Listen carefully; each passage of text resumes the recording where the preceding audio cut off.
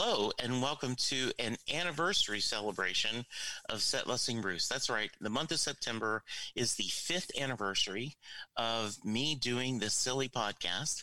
And I've asked a lot of former guests and special friends to join me in a celebration. And today I am so happy and pleased that Terry Smith is joining me. Terry, welcome. Hey, Jesse, great to be here and be part of the anniversary celebration. As someone who's only just passed the 1 year mark, I look forward to you and I having this conversation about Music Talks in 2024. Absolutely. What was nice is Ken Rosen reached out to me, and he's writing up this, it may have already come out by the time we release this, but he's talking to me, and he's going to write a little write-up about Set Lusting Bruce for Backstreets. Oh, wow. That's fun. What an achievement. That's great, Jesse. Yeah, and one of the things I told him I was most proud about is that I feel like a proud, uncle or, godfather of Music Talks. Well, you are, I say it all the time that it's not often that something is life-changing, and coming on to Set Lusting Bruce was for me, because that's what got me into podcasting, and it's a great joy in my life. So it's great to be part of this. Great. So to pull the curtain back a little bit, listeners, I have a group of consistent fans and friends and brothers and sisters, siblings of the podcast. And I often email them and go, hey, I'm needing help or what I'm doing. And so I reached out to the team and I said, okay, I want to celebrate September. Do you have any ideas? And Terry took what was a casual comment I made. He was nice enough to invite me on his first anniversary show. And I said, I made a joke about I could probably do this for just Bruce covers. And so Terry came back and said, okay, I'm going to put that challenge out to you. Can you do it? And so that's what today's episode is. Yeah, and it's a great example. I've learned that throwaway comments are a great creative source. So well done for stepping up to the challenge. All right. So for those of you who may not have heard Music Talks, and I understand, I won't say shame on you because we're all busy and there's a lot of stuff out there, but give us the concept and then I'm going to turn the show over to you so that we can go through the songs. Thanks, Jesse. Yeah, the concept is very simple, although what I've learned over the last 15 months is guests' ability to play with the concept is never-ending. But basically, the concept is simple, which says, however old you are, pick a song from each decade of your life and tell us why those songs are important. And what's been great for me, and you were the first person to kick this off when we did the very first pilot episode, Jesse, was that needless to say, people talk a lot about music, but people also talk a lot about themselves and their lives and some great stories, joyful stories, sad stories. So we probably won't have the story element today, although knowing Jesse and I, who knows? But yeah, that's the principle. Pick a song from each decade of your life. So Jesse has twisted that to, I'm going to pick a song, or he's going to pick a song that was released in the decade that Bruce subsequently covered. So without further ado, and on the basis we're the same vintage, Jesse, and born towards the end of the 50s, talk us through your first choice, please. So if we did a subset, I've actually done this 3 times now. I've done it originally on Set Lusting Bruce, where I picked my songs. And then for the anniversary, I said, you asked me, do you want to be on again? I said, absolutely. Do you want the same songs or do you want to pick different songs? And I said, well, just for the sake of conversation, I'll pick different songs. Yep. But Johnny Cash has made all 3 lists. I had noticed that. And I think that is probably just because of the influence of my dad and how much he loved Johnny Cash. And he is someone that I adore and just admire as a musician and as a man. And so my very first song for the 50s is Bruce covering I Walk the Line. Okay. And as is the case with a number of your choices, This is actually a real rarity. It was sound checked twice on the Darkness tour, but not played. And it's actually only ever been played twice. That was both on the Rising tour.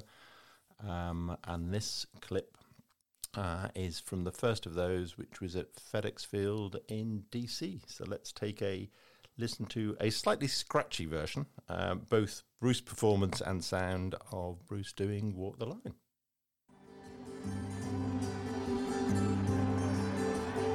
I keep a close watch on this heart of mine. I keep my eyes wide open all the time.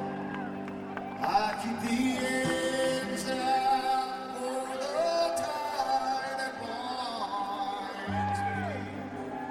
Because you're mine, I walk the line.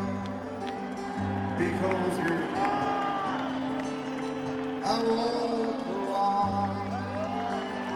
Because you're mine, I walk the line.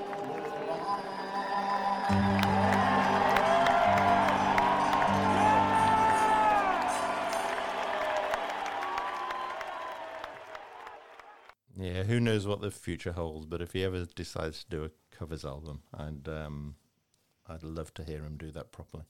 The other interesting, if you look on YouTube, Jesse, and you may have seen this, there is also a clip that shows him doing a few lines of "I Walk the Line" into "I'm on Fire," which is worth a look.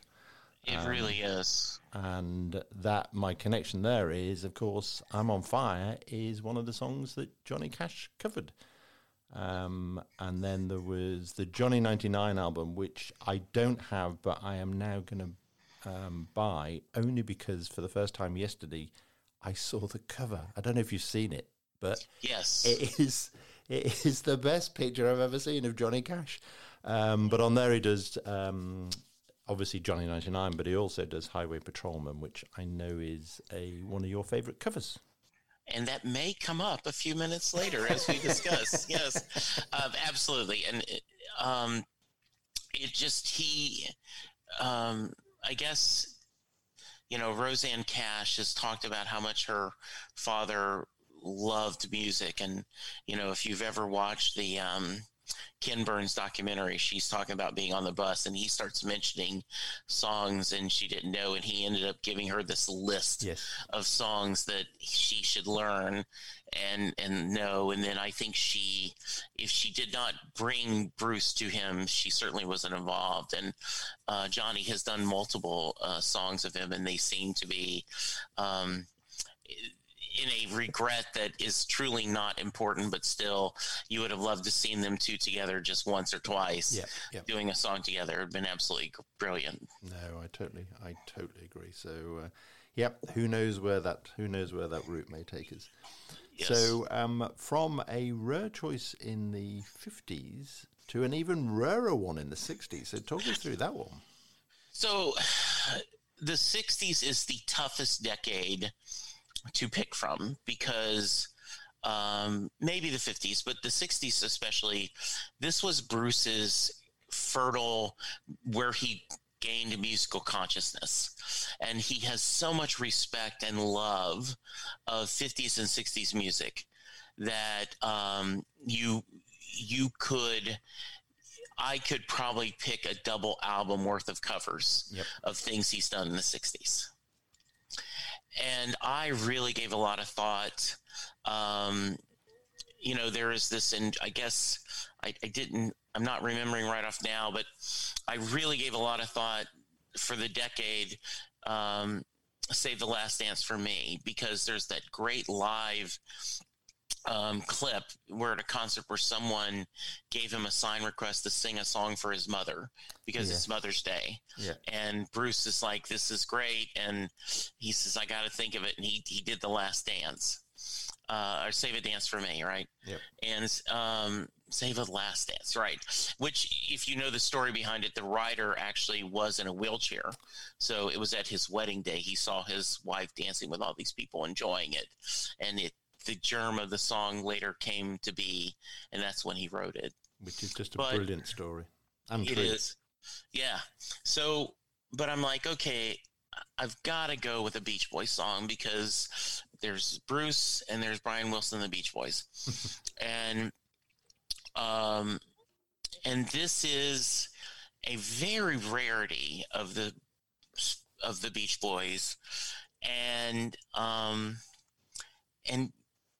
for some reason, and as far as I know, this has only happened once or twice, but Brian Wilson's When I Grow Up to Be a Man, Bruce covered it once, and it is so nice to hear this adult man.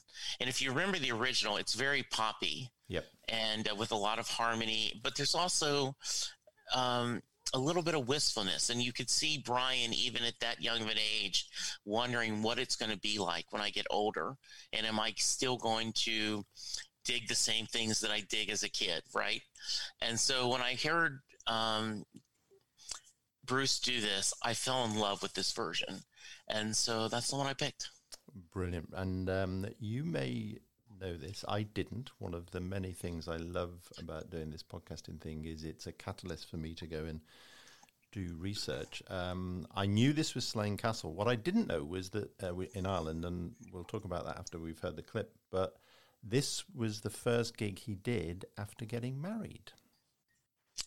I did not know that. Which presumably is also why he chose to do the song. So that, for me, gave it an extra little bit of poignancy. So let's hear Bruce serenading 95,000 somewhat drunken Irish. Where will I look for the same things in a woman that I did in a girl? Where will I want to settle down, or will I first want to travel the world? Well, now I'm young and free,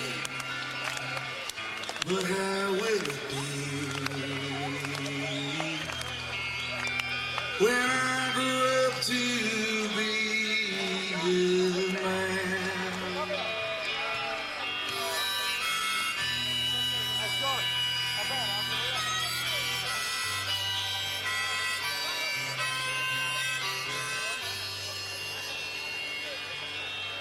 Well, will my kids dig their dad or think their old man's really a square? Yeah, when they're out having fun, will I still be having my share? Will I love my wife for the rest of my life? Yeah, when I grow up to be a man, what will I be when I grow up to be a man? Brilliant. And I deliberately edited that bit. I think that was right at the end of the song. But if you listen at the start of the clip, there are some, and I mentioned about the audience being somewhat drunk, there are some brave people who tried to start this quite complicated clapping. Yes, I did hear that. Which then dissipates after about the fifth. Yes. Yeah. So, yeah, I do actually know, I have some friends who were at that gig, people I've met subsequently. There was 95,000 people, and this was 1985. Slane Castle had never done a gig before. There was a lot of rain beforehand, and basically the field that it was in sloped down. So it really was rather dangerous, and anyone who's read Bruce's biography, there is the piece in there where he came off, it was the days when they used to take a break, and he came off in the intermission and had, I think, probably his worst row with John Landau, and was genuinely saying, I'm not doing this anymore. Wow. I'm going to cancel the tour. And if you read, you can see it online as well.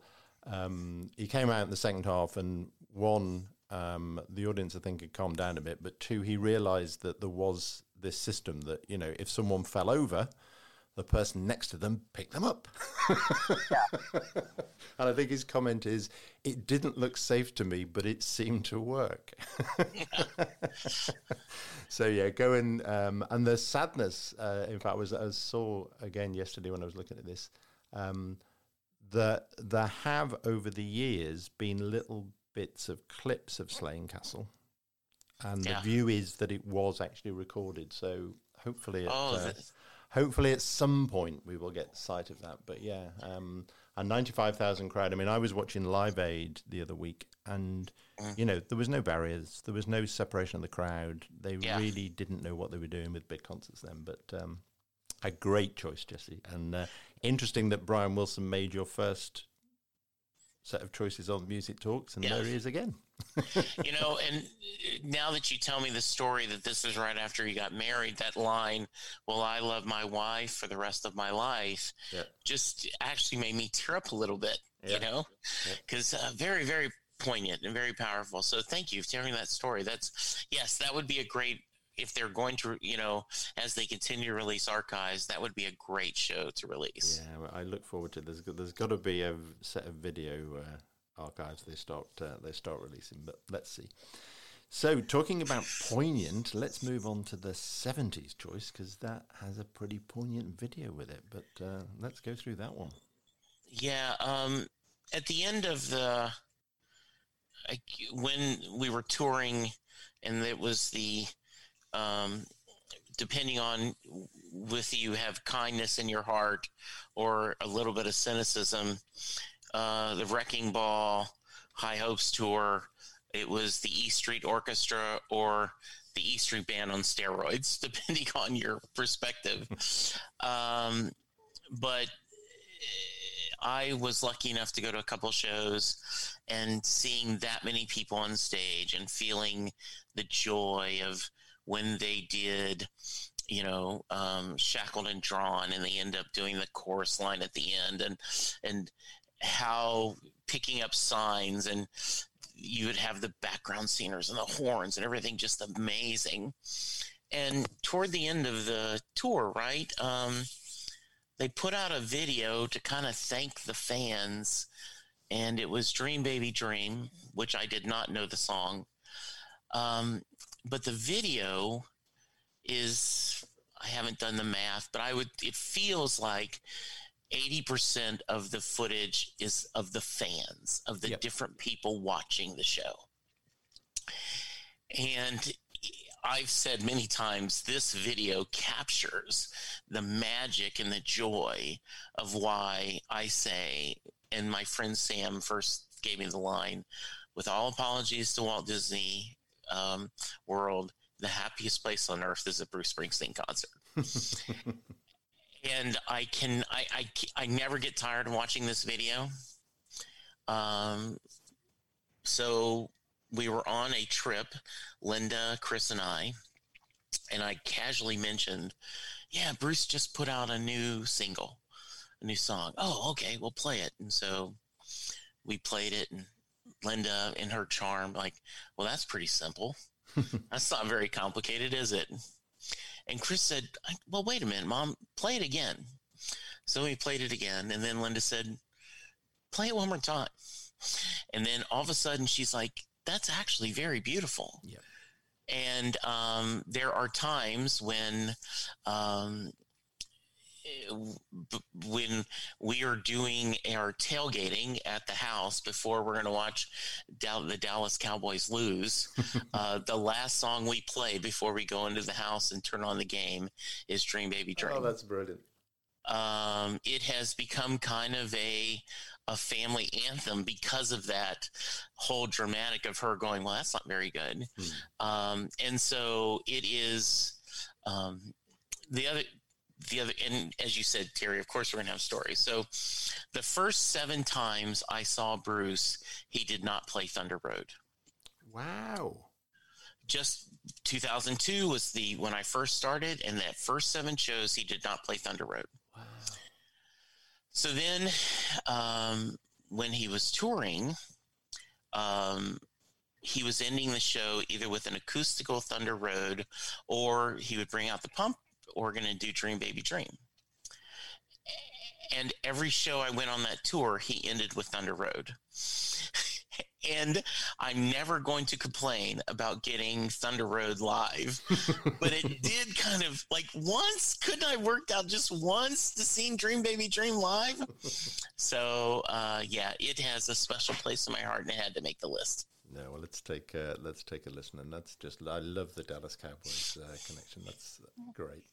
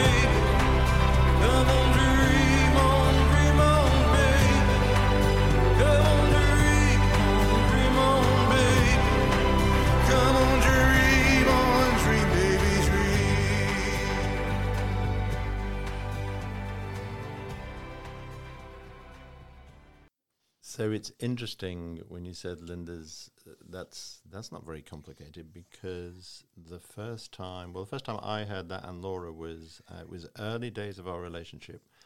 The Devils and Dust album had just come out, and some dear friends managed to get us 2 tickets to see Bruce at the Albert Hall.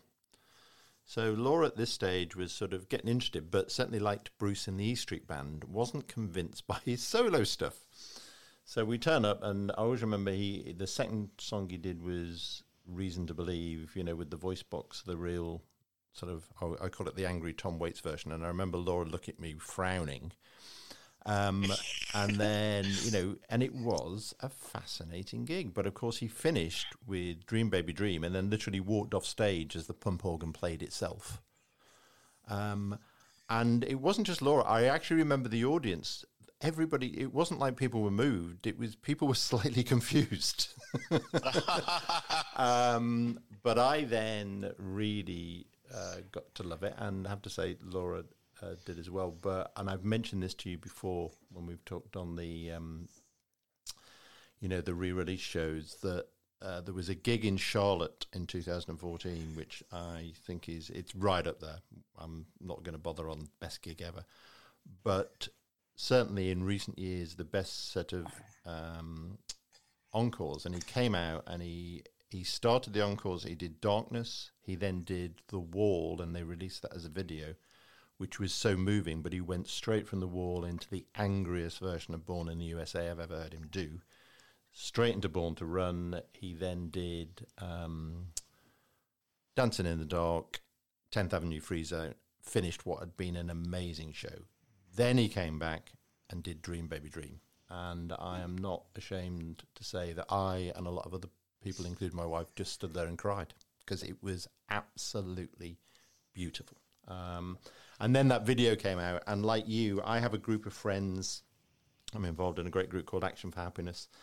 And needless to say, they've noticed that I like Springsteen. And we were doing this little event at the house, and one of them said, we were talking about what do we want to go through, and one said, I'd love to know why you love Bruce Springsteen so much. And all I did was show that video. You know, I said, I've been lucky enough to see him 48 times, this is why. And the vast majority of people got it. I mean, people were literally sat there watching it open mouth going, wow. So yeah, it is a thing of beauty, and I watched it yesterday, and it never ever gets boring. it really doesn't, right? And then right, the story is that the writer actually asked for this version to be played at his funeral. At least that is the rumor. Oh, really? Yes. And it is, it's like I'm going to get the name wrong, but like the guy who wrote Hurt originally, like Johnny Cash doing my song.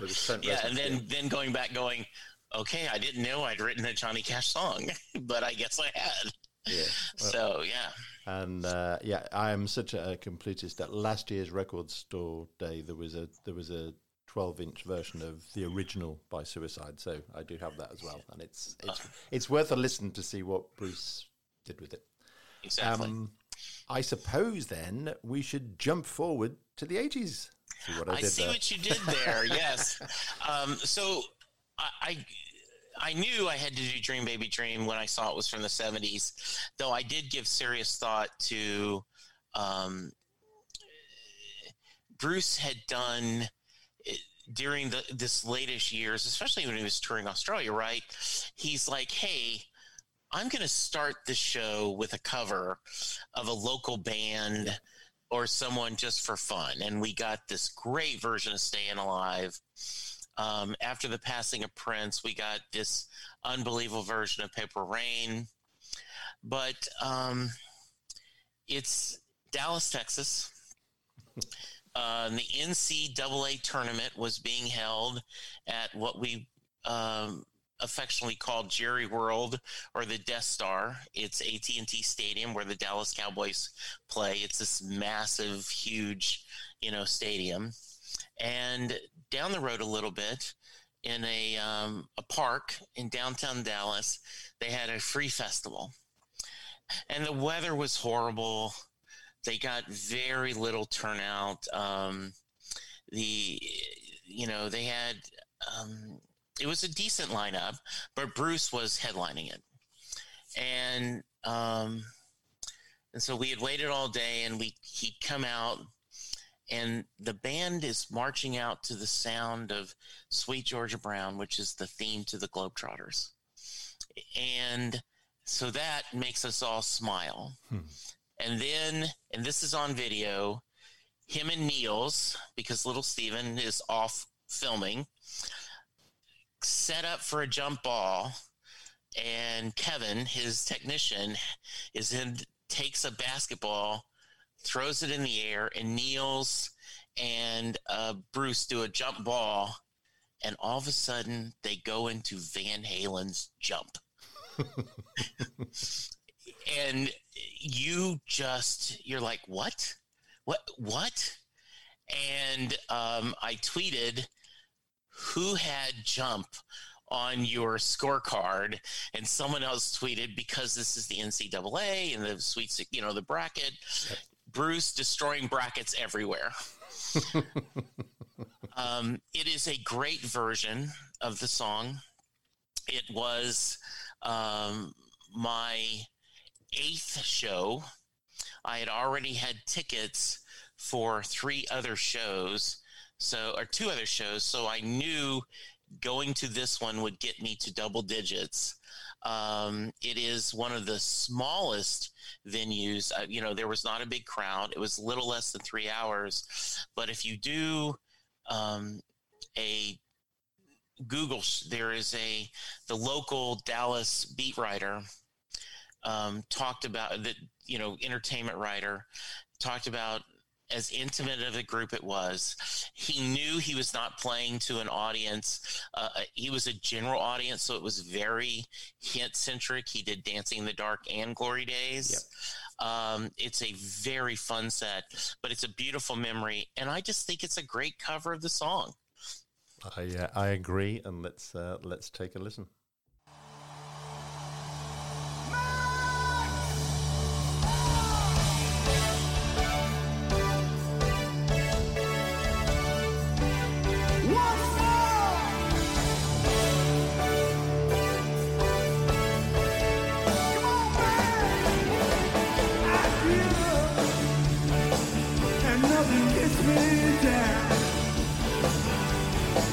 You got a tough toughest around. Can't you see me standing here back against the record machine? I am the worst that you see. Oh, can't you see what I mean? Might as well jump. Go ahead and jump. Might as well jump. Go ahead and jump. Might as well jump. Go ahead and jump. Might as well jump. Go ahead and jump. Come on, son.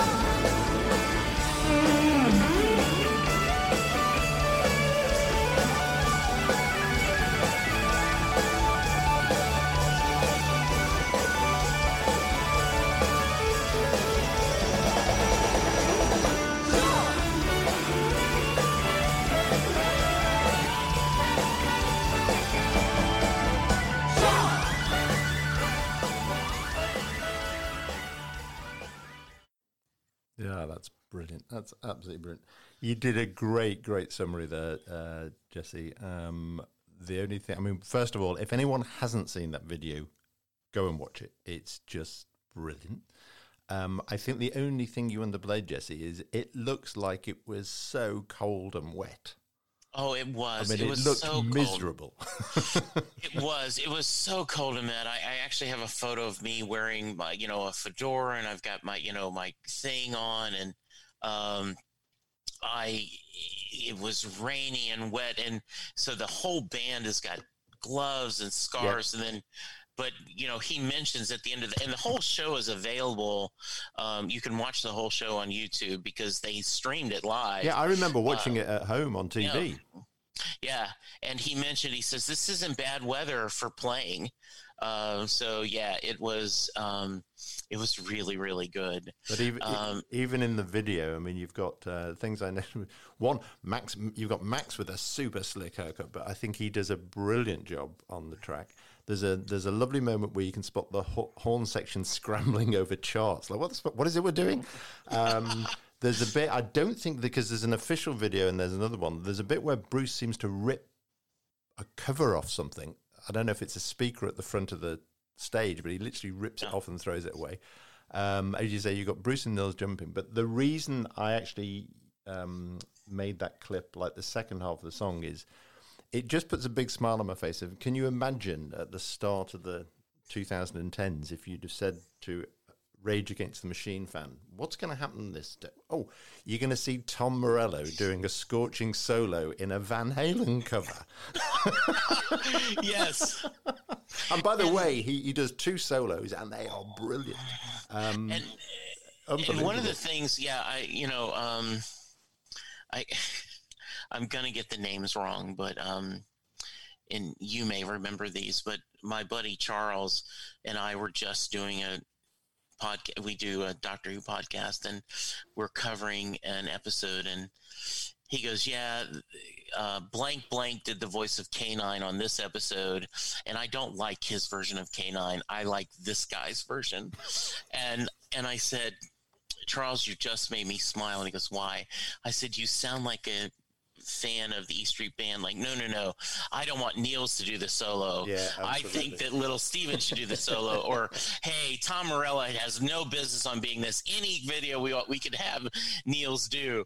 And he says, well, I'm glad you found it amusing. That's right. One thing I always do love, Tom Morello looks like he is having the time of his life. Absolutely. Anytime you see this, it's just like, I can't believe I'm here. Absolutely. He does. He looks actually just like, when the fan gets pulled up in Dancing in the Dark. Yes. And I'll trot it out again. You'll know the story, but I can't remember where the gig was. But Nils tells the story that they were 75 minutes into a set, and Tom came over and said, "Finally, one I know." I think it was one of the Australian gigs where he just went completely off piste. And I've seen him interviewed. He said, I'm not a good strum along guy. That's not what I do.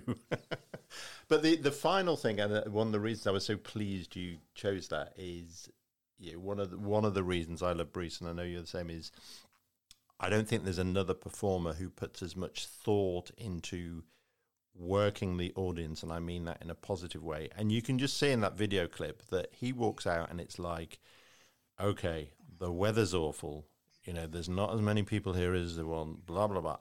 And as you say, this is not a Bruce audience. I am going to work my ass off. And from the fact that they put the thought into that, but you can see, he's putting every stunt in the book, even in the first song. The irony is, would you believe, I've never seen him in the rain. Oh, wow. And I've actually got, no, be careful what you wish for, because I do have friends who will say that some of their favourite shows have been bad weather just because of that it's almost like there's that extra bit of effort and passion. But yeah, I've never had a raindrop while seeing Mr. Springsteen so far. I'd love to get that record broken, but absolutely. So with that, on to the 90s, and I know we had a lot of interesting discussion around this, so I'll let you kick off.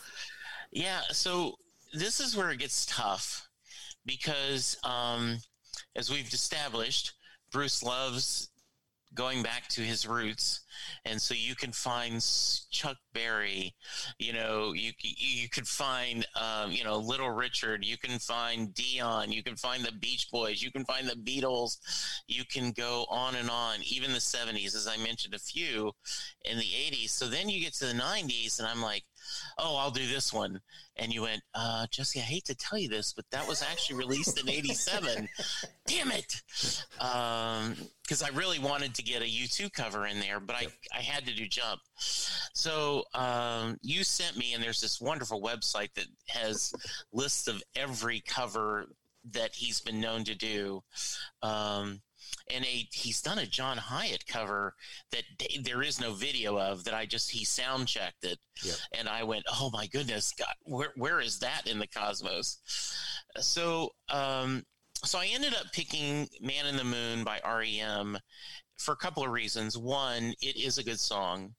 Two, I think Bruce does a great job of singing it along with the band. But they mess up in the middle, and that just makes me smile because, we all, no matter how passionate and how hard we work, we screw up. And it's just nice to see, yep, even the professionals do. And what do? They pick themselves up and go straight on forward. So Man in the Moon is the one who made it. And I believe you have a story. I do. One of the good things about working for Microsoft and living in the UK, as I did at the time, was that if you flew to Seattle, everywhere was on the way home. So I realized that Bruce was doing the Vote for Change tour. I genuinely was already booked to be in Seattle. So I decided that I would go on the way back. I also managed to persuade a lady who at that time was just a friend, which was the lady who's now my wife, Laura. But I persuaded her that we should meet in Chicago and then go up to Cleveland and see this gig. And she said yes, although the reality is she was more interested in seeing REM than Bruce at the time. So, yep, we were at the gig, and it was an amazing night. I mean, the first support act was actually Bright Eyes, who we hadn't heard of at the time, and then fell in love with, and we actually had Laura walked up the aisle at our wedding to one of their songs. And then REM came out, and they did about 10 songs, and then Bruce joined them, and they did a brilliant version of Bad Day, and he was clearly loving playing alongside Peter Buck. And then they went into Man in the Moon, and this is what's happened. So let's play the clip, and then I'll talk you through it. Moses went walking with a staff in hand. Newton got pain by the apple cut.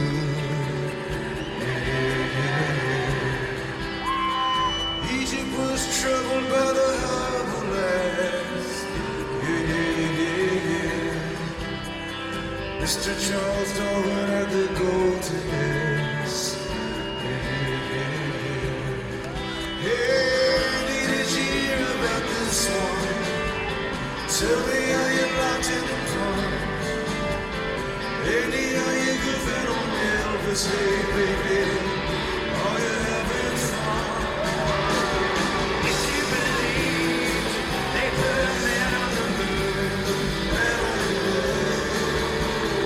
if you believe there's something up your sleeve and nothing is cool, come on!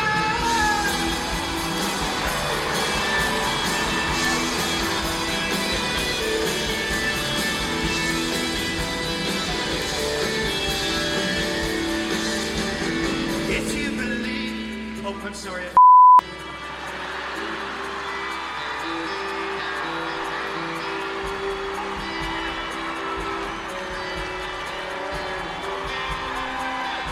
I'm not the only one that.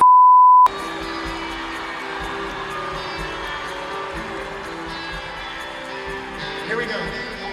Here's a little ratchet for the never believers. Help out. Here's a little ghost for the alphabet. So, as you heard, Michael Stipe up. I did see him interviewed afterwards where he said, I'm not used to doing it as a duet. Yeah, exactly. But it was a brilliant moment. And I've said to people, go and look at the Jump video, but go and find that one. It's Cleveland, 2004, October 2nd, emblazoned in my memory. It was just one of those magic moments. And the bit I actually love, and you could hear it at the end, is that when he starts again and he says to the crowd, help out, because you could see that, and he then laughs, what he's really worried about is screwing up again.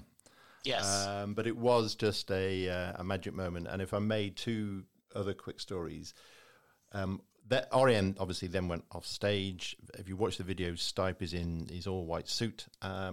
He comes out to introduce Bruce and the E Street Band. And I forget exactly what he said, but he's walked off stage, and he said something about supporting. And Bruce walks up to the microphone and says, we'd have supported you if you'd have asked, with a big smile. And literally Stipe's at the edge of the stage, and he stops and he walks back very slowly, and he walks at the microphone and he goes, no, you wouldn't. And then the final bit was that literally when they played Bored to Run, you could see Stipe come into the pit. Obviously the white suit helped that you can spot him, but he literally just walked into the middle of the pit, stood in the middle and just watched. And it was a lovely, lovely, lovely moment. So I was thank you for choosing that. It was when it came through on your email, I was like, yes. Oh, I'm so glad I did. What a great story. Well, I would have loved to have been there. Well, the final bit of the night, just to make you feel better, is that we'd been out the night before and we'd overindulged. And so the gig finished, we got back to the hotel, and it was like, should we have a nightcap? And it was like, no, let's call it a night, which is not our usual style. And we got up the next morning to find out that the after party had been held in our hotel bar. And by the way, Brad Pitt was in town and all these celebrities, because it was all around Vote for Change. Sure. And for once in our life, we decided to have an early night. Well, there you go. So you can't win them all. No, you can't. That's hilarious.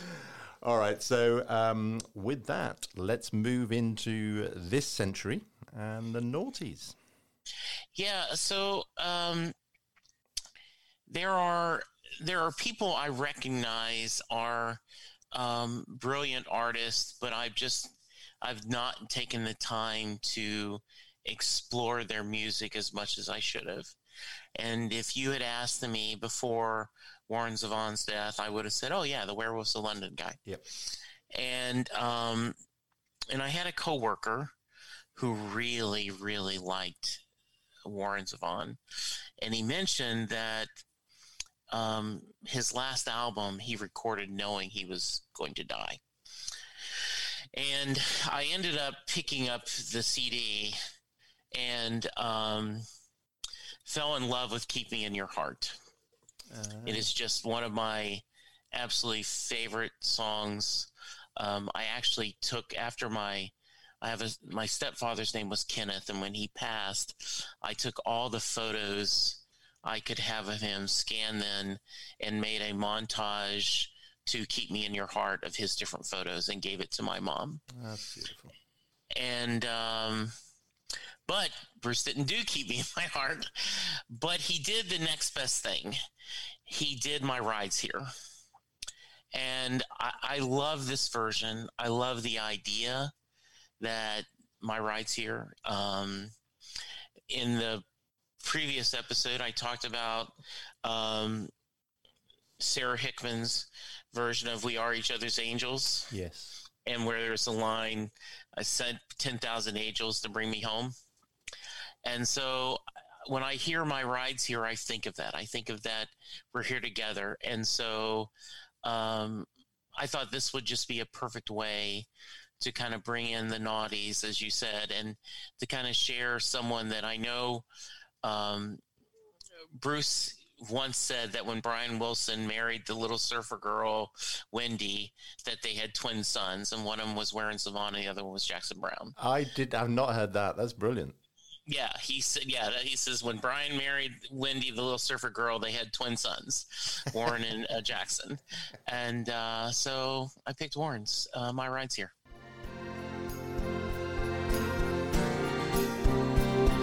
As Shelley and Keats, they were out in the street, and even Lord Byron, he was leaving for Greece.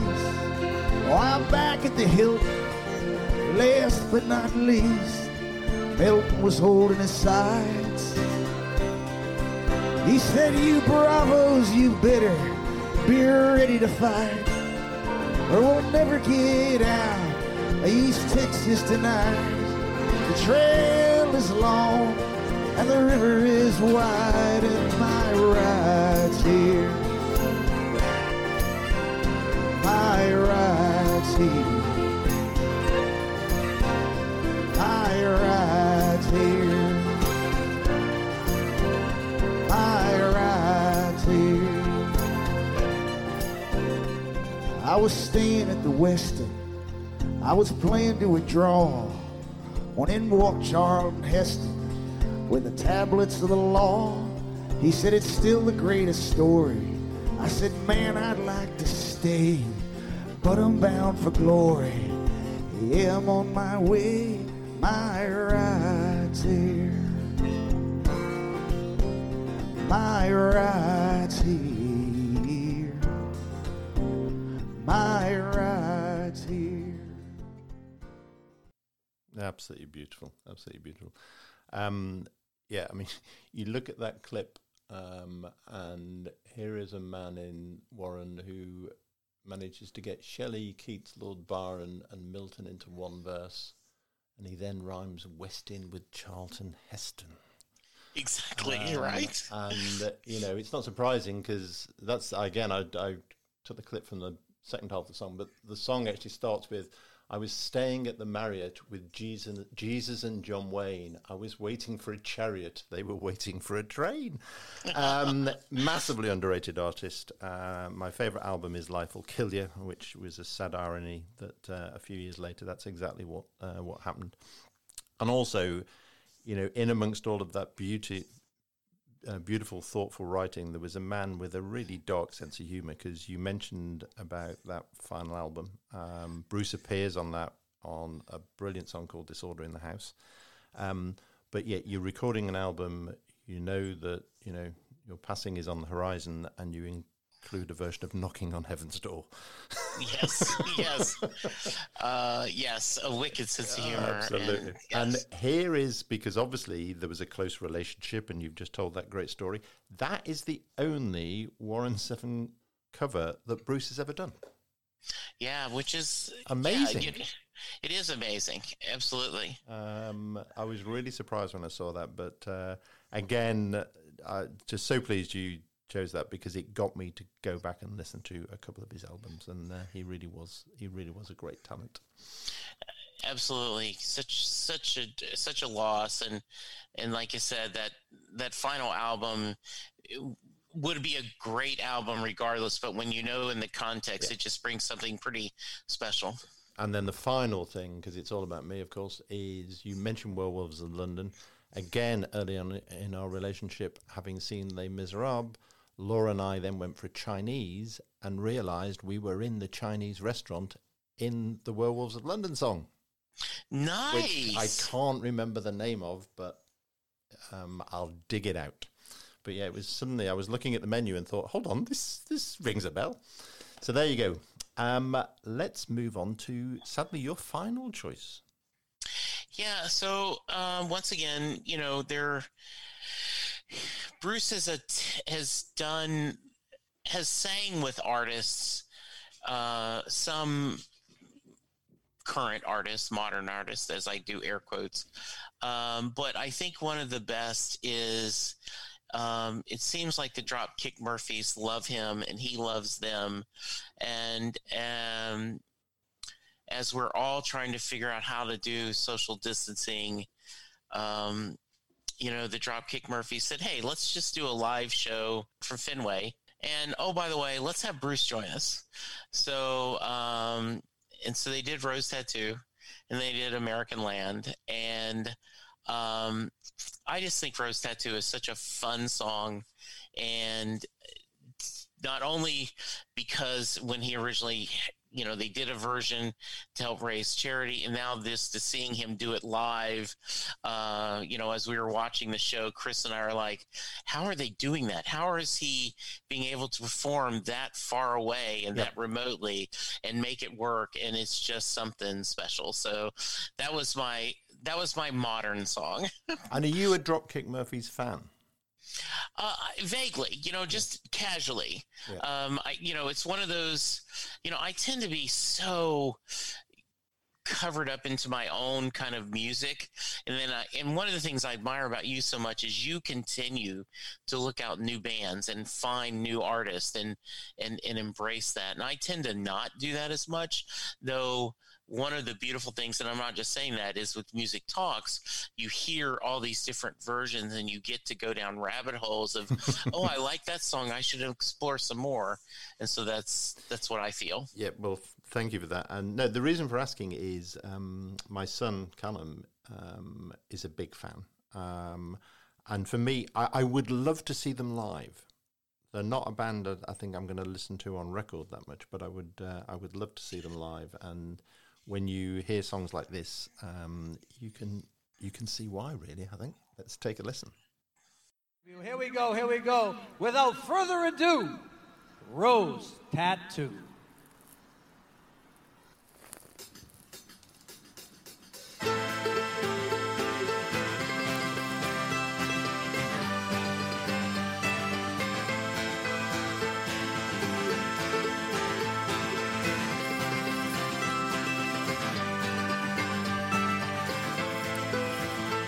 The pictures tell the story. This life had many shades. I'd wake up every morning and before I'd start each day, I'd take a drag from last night's cigarette that smoldered in its tray. Down a little something and then be on my way. I traveled far and wide and led this head in many ports. I was guided by a compass, I saw beauty in the north. I drew the tales of many lives or faces of my own. I had these memories all around me so I wouldn't be alone. Some may be from showing up, others are from growing up. Sometimes I was so messed up and didn't have a clue. I ain't winning no one over, I wear it just fair. I got your name written here in a rose tattoo, in a rose tattoo, in a rose tattoo. I got your name written here in a rose tattoo.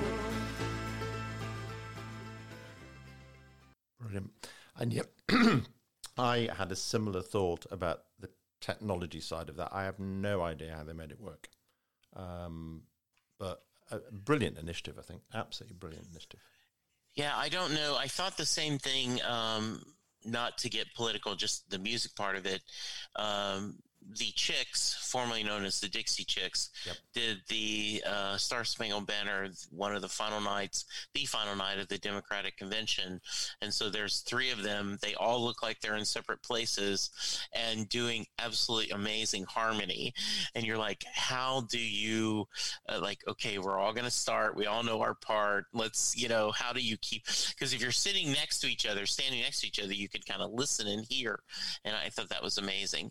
And I'm right there with you. I think a Drop Kirk Murphy show would be a blast. Well, let's hope one day. And absolutely. The reason for the intrusion on the sound before was I was trying to find the name of that restaurant, and it's Lee Ho Fook's in Soho. Oh, okay. So good. Very nice. Go. Cool. Yes.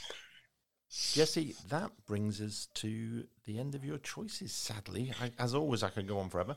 I'm going to do my standard Music Talks final question, which is, any final thoughts? Yeah, this was just fun. I really appreciate it. This was a nice excuse to go look at Springsteen covers, and I don't think he will. I don't think he has any interest in doing a covers album, though I could have a wish list of, Bruce sings Johnny Cash, Bruce sings, country classics, Bruce does a doo-wop album. I would love to do that. The 2 guys, there is a small podcast out there called Springtime for Springsteen. Oh, really? I haven't come across that. Yeah, they're 2 guys, and they're really fun. They just talk about their life, and kind of, they're both casual Springsteen fans, but they have a really good friend who's a massive fan. And very early in one of the episodes, they said that the E Street Band should do nothing but covers. They should come out and just forget all of Bruce's songs. They should just do a show of covers every night. And I don't agree with that sentiment, but I understand the thought behind it, that you would have a hell of a show if they were the house band at the Marriott and they were doing 3 hours of your favorite covers. It would be something to write home about. Well, as always, a couple of things in there, because you've done your casual throwaway comment. So a future episode at some point of, if Bruce was to do a covers album, what would we choose? Might be fun. The other one, to show you just how retentive I am, and I ran out of time on this task, but I thought, let's go back through all my gigs and see what covers he's done. And nice. I'm not going to run you through, but I'll tell you what was interesting is how it's changed over time.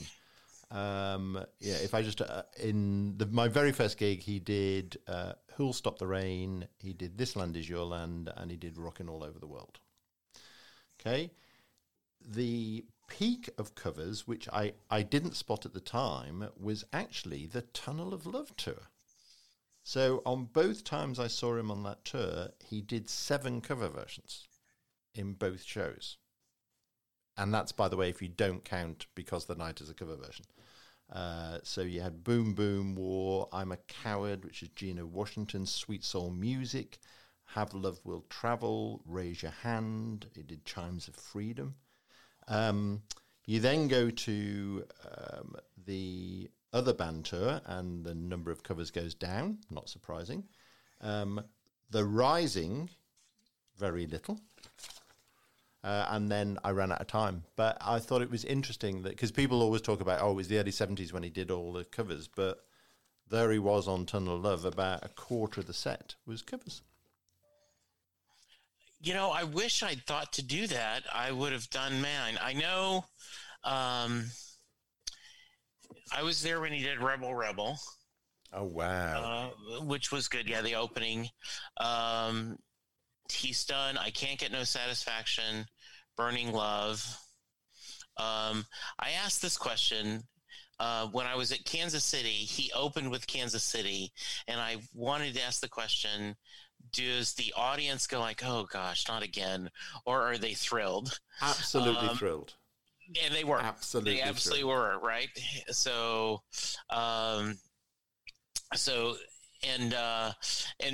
I told the story, he was in Nashville and he did Burn in Love and I Can't Get No Satisfaction. both kind of and a lady, a young girl had a play Satisfaction song, and my friend I worked with, he looked at me and he said, "That's cool, but there's no way if you had a daughter, she was going to have a sign at a Bruce show asking for a Rolling Stone song." And I said, that's probably true. Though I tried to figure out, Jolie Blonde is my favorite song because it's the fight song of my college, McNeese State University. Every time you score a touchdown, the band plays Jolie Blanc. Oh, really? And so I love his version. That is one I would love to see live. Yep. But that's an interesting thing. You had mentioned I think we have time. We can go through our current 3 favorite covers, right? Well, we can, except of course overnight I've made it 5. Okay. Nice. Because I was like, no, I can't leave out. So Okay. I apologize for. No, that's okay. Do you want me to kick off? Yes, please. So my top 5 are Jackson Cage, and it's a version by someone called John Wesley Harding. And it's slowed down, it's acoustic, and it when you ask the question song that is underappreciated, my answer was Jackson Cage, because I'd heard the song God knows how many times. When I heard the John Wesley Harding cover version, it was one of those stop you in your tracks. My God, I'd never realized how lyrically brilliant the song is. So that was my number 1. Interestingly, because you have we talked about Highway Patrolman before, but Highway Patrolman by Dar Williams is my favourite version. I know you love the Johnny Cash version. Yes. And that's off a fantastic album, if people haven't heard it, called Badlands. It's a tribute to Nebraska, but I think they call it Badlands, a tribute to something. But it's just a beautiful, beautiful version. Number 3 is Atlantic City by the Hold Steady. You know, Craig Finn's a massive fan, and I think Bruce is a fan of Craig. But it's just a brilliant version, and I think if the E Street Band had done a band version in the early 80s, you know, Laura's comment was that sax is more Clarence than Clarence.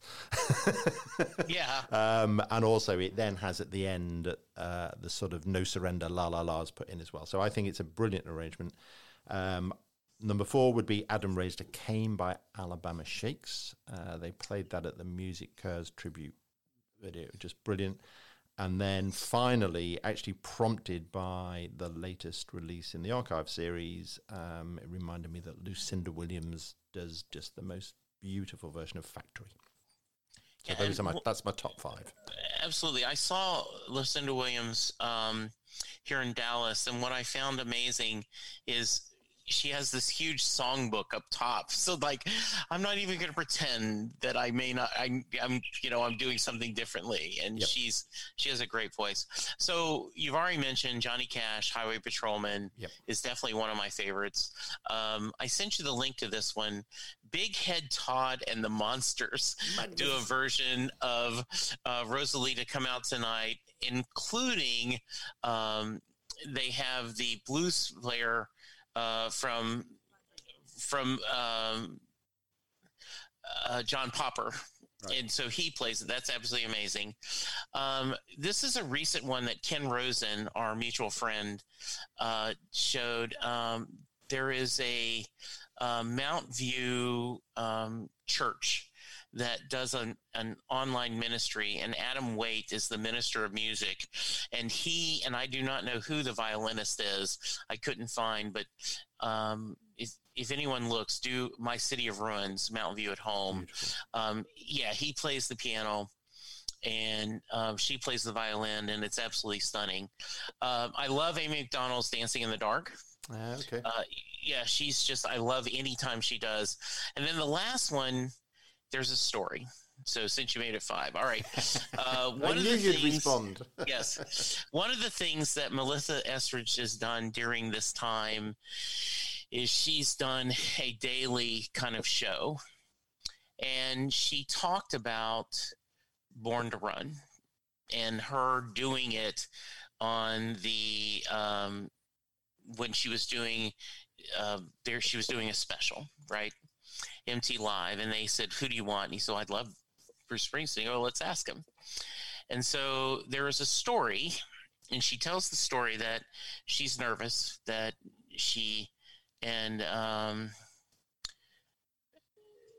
she said when they rehearsed, she goes, "I really want to say the line, 'Mary, climb in,' because for a lot of years I couldn't sing songs with a female lead because of me being in the closet, and it's really, really important I sing this line." And Bruce is like, "Fine." But every time they practice, she didn't say it. So if you go to this video and you watch and you wait, you will see him look anxious. And then when she says, "Mary, climb in," he smiles and kind of chuckles to himself. Oh, brilliant.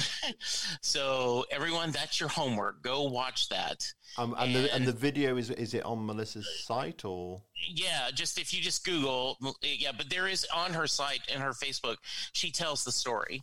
Okay. But yes, if you go, this is the official, like when she was on it's had thousands of views, but when you watch her and that's lovely. He actually looks anxious and then he just smiles that she did it. And I love that story.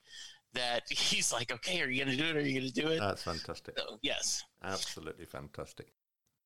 And I just want to appreciate you, just tell you how much, again, I appreciate your friendship, and it's so much fun podcasting with you. In case you guys don't know, Terry and I are going to be doing a series of episodes where we talk about the archives as they're released. So depending on the release, that'll be once a month. He and I are going to get together and talk, and I'm sure we will find another excuse to visit sometime because I just love visiting with you. No, similarly, Jesse, it's always great fun. And I always learn something, and I always come away with new stories, and that's important to me. So thank you. Thank you, listeners. Thank you.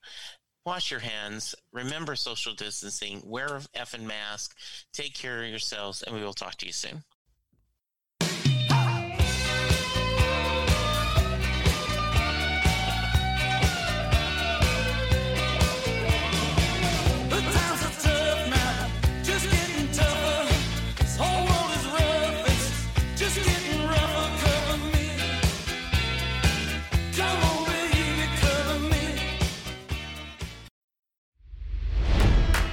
It's NFL draft season, and that means it's time to start thinking about fantasy football. FantasyPoints.com features industry-leading experts and prognosticators using proprietary hand-charted data to help you score more fantasy points. FantasyPoints.com is the place to go for whatever kind of fantasy football you play. Whether you play fantasy football, daily fantasy sports, or do a little bit of everything, Fantasy Points has the meticulously researched content to guide you to victory. And why wait for the fall? Fantasy Points also covers the new spring football league, the UFL. Join the guru, John Hansen, Scott Barrett, Joe Dolan, and other massive names in the fantasy football universe with an exclusive offer. Use code Pantheon for 15% off any Fantasy Points package, including the all-in package, with access to every article, tool, and data nugget that Fantasy Points has to offer. That's FantasyPoints.com and code Pantheon for 15% off at Fantasy Points. FantasyPoints.com, code Pantheon. Score more fantasy points.